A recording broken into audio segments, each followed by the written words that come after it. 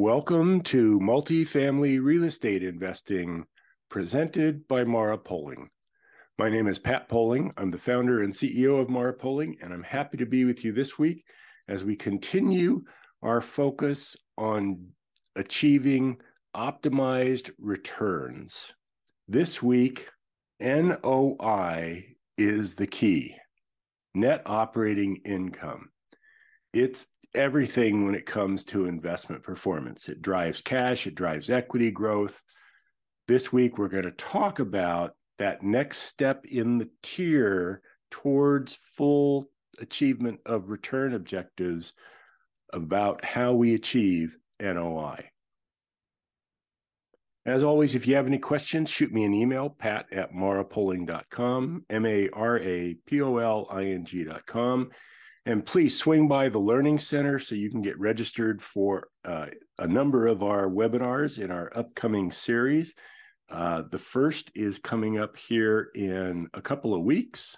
Let me take a quick peek at the calendar. Actually, it's coming up next week.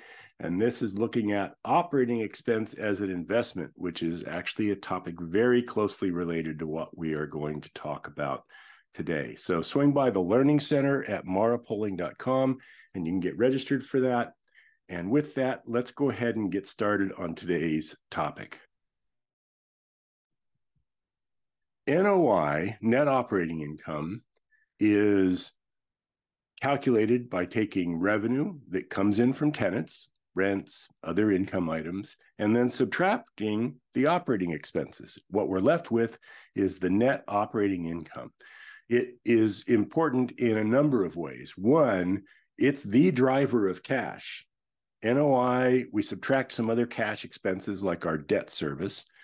And if there's a management fee for someone like Mara Poling, that's subtracted. And what's left is the cash that goes to investors.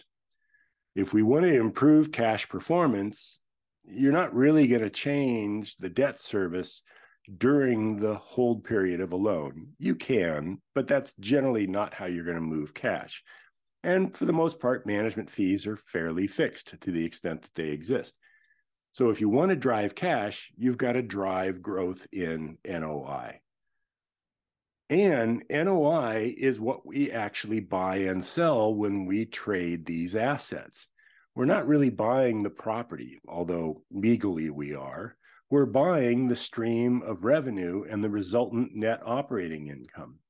So if we can grow net operating income in an environment where the market values NOI in a stable manner, and we'll talk more about that in a moment, then we can grow the value of the property and increase our equity.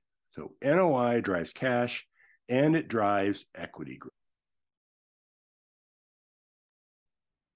Now, I want to talk just briefly before we get into how all that happens about NOI driving equity growth. There are two elements of that need to be understood.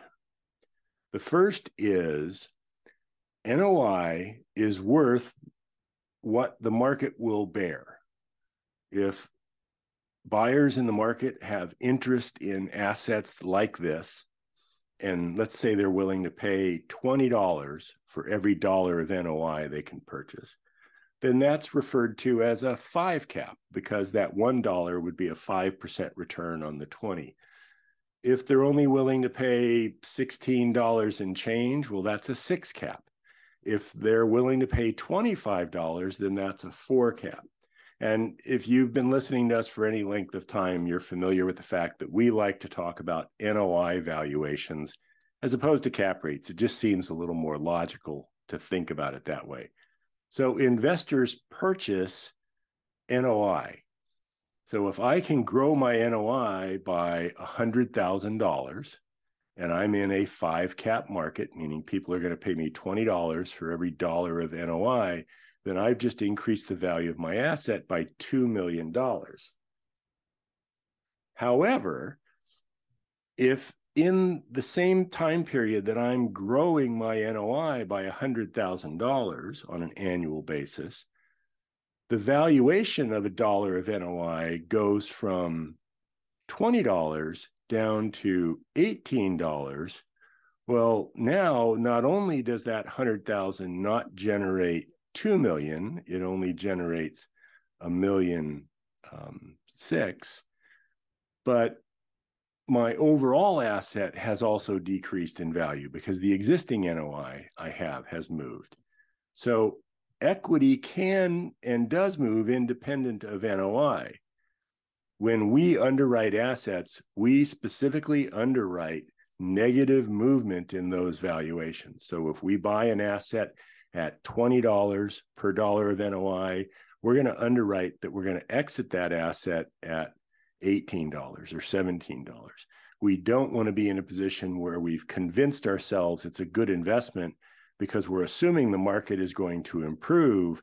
We want to be conservative and make the assumption that the market will actually move negatively against us.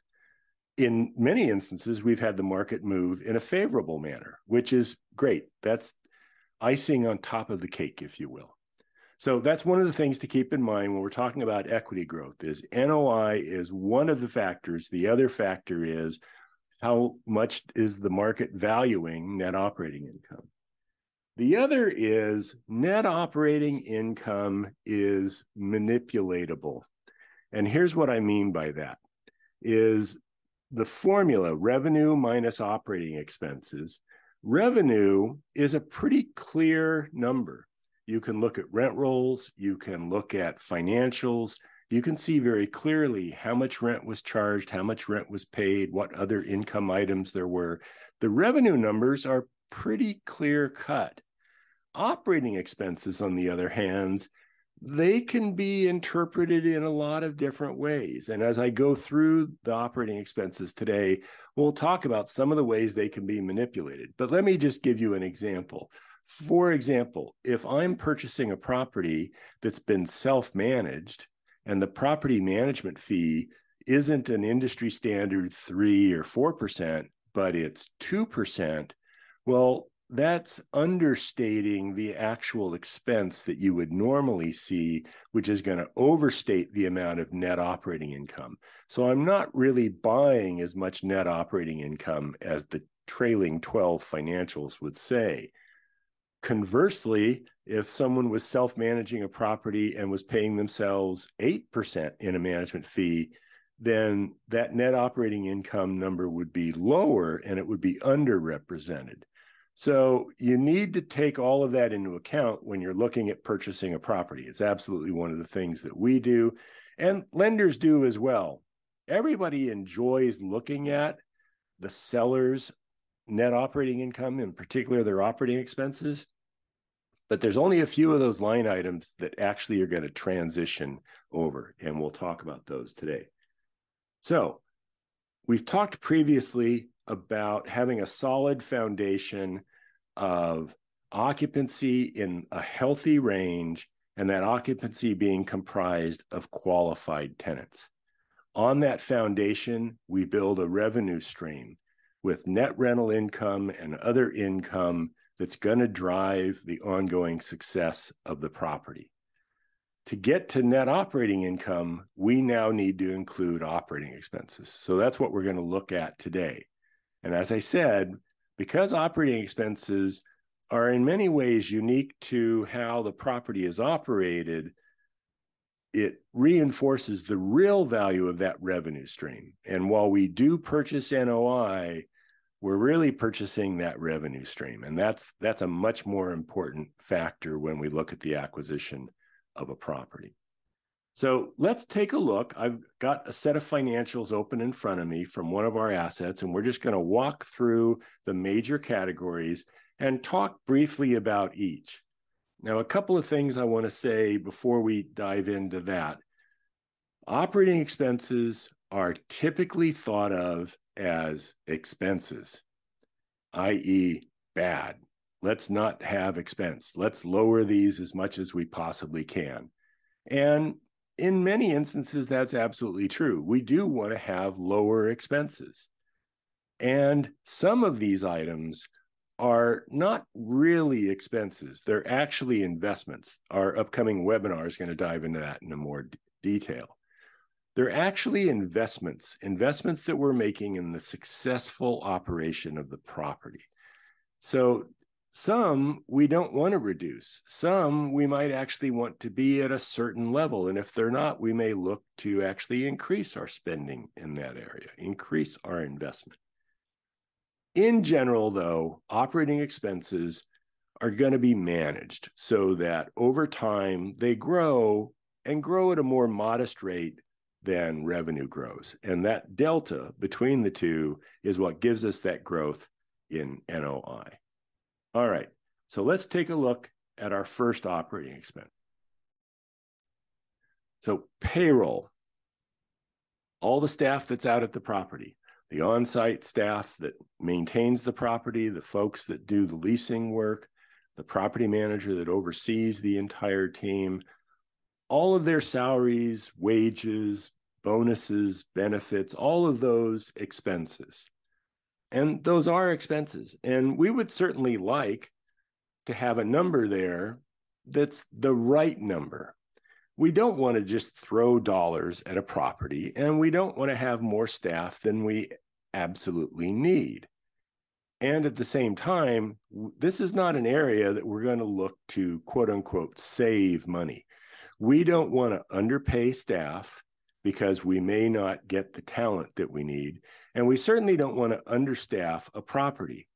Remember, this is the staff that not only is involved in leasing the assets, which is a critical part of driving revenue, but these are the folks that maintain the property. And maintenance of the asset not only saves us money over time by reducing or eliminating significant amounts of deferred maintenance, it absolutely improves tenant experience, and an improved tenant experience directly translates into increased revenues from higher revenue increases on renewals and higher renewal rates, as well as positive word of mouth, which helps us lease at higher and higher rates relative to the rest of the market.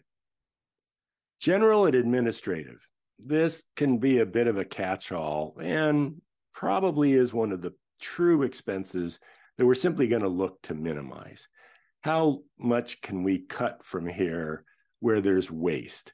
Are we spending too much money on our telephone system and internet? Are there ways we could find to become more efficient from that standpoint?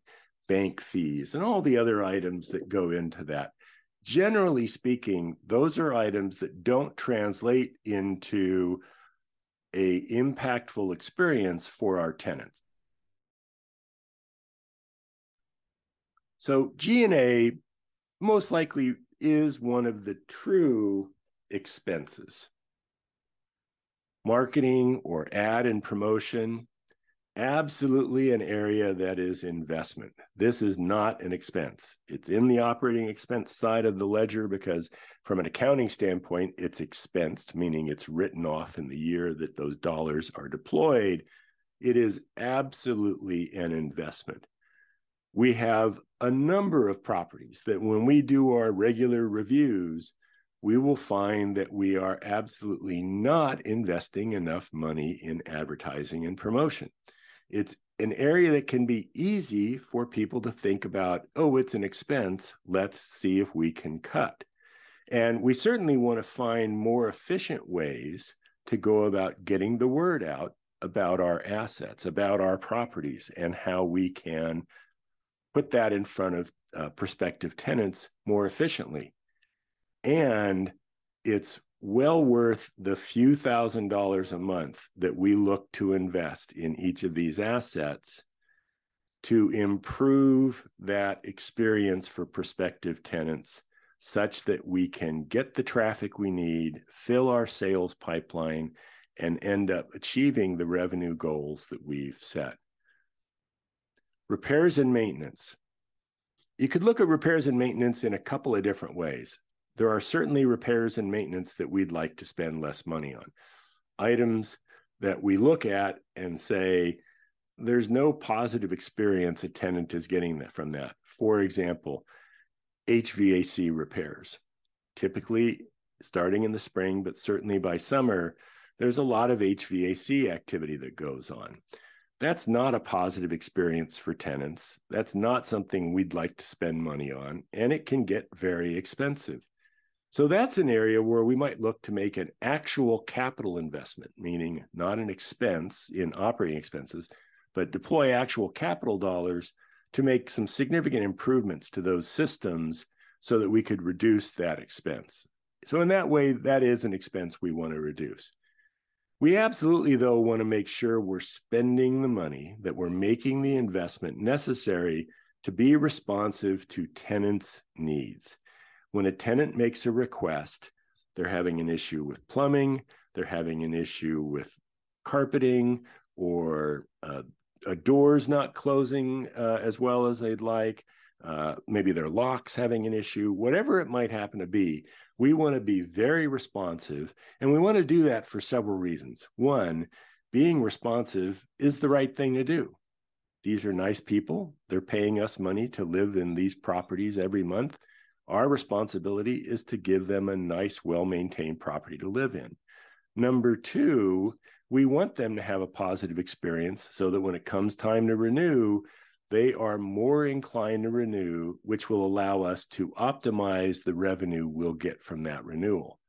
And finally, we want to stay on top of these items because they're not going to get better with age. If there's a plumbing issue, it's not going to fix itself. If there's a leak, we want to address that now before we end up with damaged cabinets or flooring. And now a $30 plumbing repair turns into $800 of damage that we have to repair. We want to stay on top of those. And so those are absolutely places we want to make sure that we're investing. The cost of a turn. So when a tenant moves out, the cost of going in and preparing that unit for the next tenant. This can be an area where there's a great desire to spend as little as we can. Let's not spend a lot of money. Let's just get the next tenant in there and keep the revenue flowing. And I understand that logic. Again, this is an opportunity to do some of that deferred maintenance. Maybe tenants haven't been reporting items or something fell through the crack and we didn't address it. Now's the time when we want to get in and deal, for example, with that leak. And maybe it has cost a few $100s in damage. If we hurry and overlook it, not only do we potentially allow that to grow and become a larger issue, more importantly, it makes it more difficult to have a happy tenant. When a tenant moves in, well, they will understand there might be an item or two on a punch list that we need to address. They really do expect the unit to be in pretty much the best shape it's going to be in during their tenure.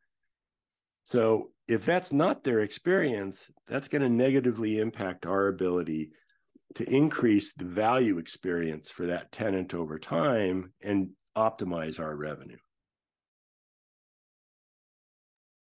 Utilities. I mentioned that there are a number of items that when we look at the operating expenses from a seller, if we're looking at purchasing a property, there's a number of items we look at and they're interesting, but we don't necessarily count on spending money that way. Repairs and maintenance, for example, could be one of those. It might be that the seller chose to spend significant amounts of capital and capitalize everything they possibly could. Therefore, repairs and maintenance were abnormally low, overstating net operating income. Or it could be the other way around, where they simply deployed no capital and they did everything as an expense item. And that also could be a potential tax strategy they followed. And that would overstate repairs and maintenance, which would actually understate net operating income. So those are interesting things to look at, but we're going to do our own forecasting for repairs and maintenance and many of these other items. One of the items we absolutely take from their T12 is utilities, because that gives us an accurate picture of what the utility expenses have been over the past 12 months and actually over about 36 months when we look at 3 years of data that is typical. That allows us to put a forecast together of what we think the current utility expense is, and then forecast increases from that point going forward. Utilities are an area where we certainly would like to be more efficient, keeping in mind that a significant amount of the utility expense is passed through to tenants. We want to be good stewards of the environment. And if there are ways that we can improve the efficiency of the property so that less money is spent on water or electricity or other items that might be passed through to tenants, we want to do that. And we do that keeping in mind that the return is actually experienced by tenants and difficult for us to help them value. For example, if we were to make an investment that lowered tenant utility bills by $30 a month, it's difficult to then go to tenants and say, and for having done that, we'd like you to pay us $10 more in rent. So we certainly want to look to be efficient when it comes to utilities. We also want to make sure, and this is probably more important, that we're very accurate about utilities and that we are billing for all of the utility expense that we reasonably can so that tenants are paying their fair share. I mentioned management fees, so this would be property management fees. If there's a third-party firm, it'll be those fees. If it's a self-managed operation, then there'll typically be some sort of internal management fee that's charged. These generally are tied to collected revenues. And so there is some incentive there, keeping in mind that over time, the growth in collected revenues certainly can be significant, but you're not going to see a doubling. So the base fee really is of great importance to those management firms and the primary focus. Now, the next two items are typically referred to as uncontrollable. You'll see that listed on a set of financials many times. And these are taxes and insurance. We do not believe that these are uncontrollable.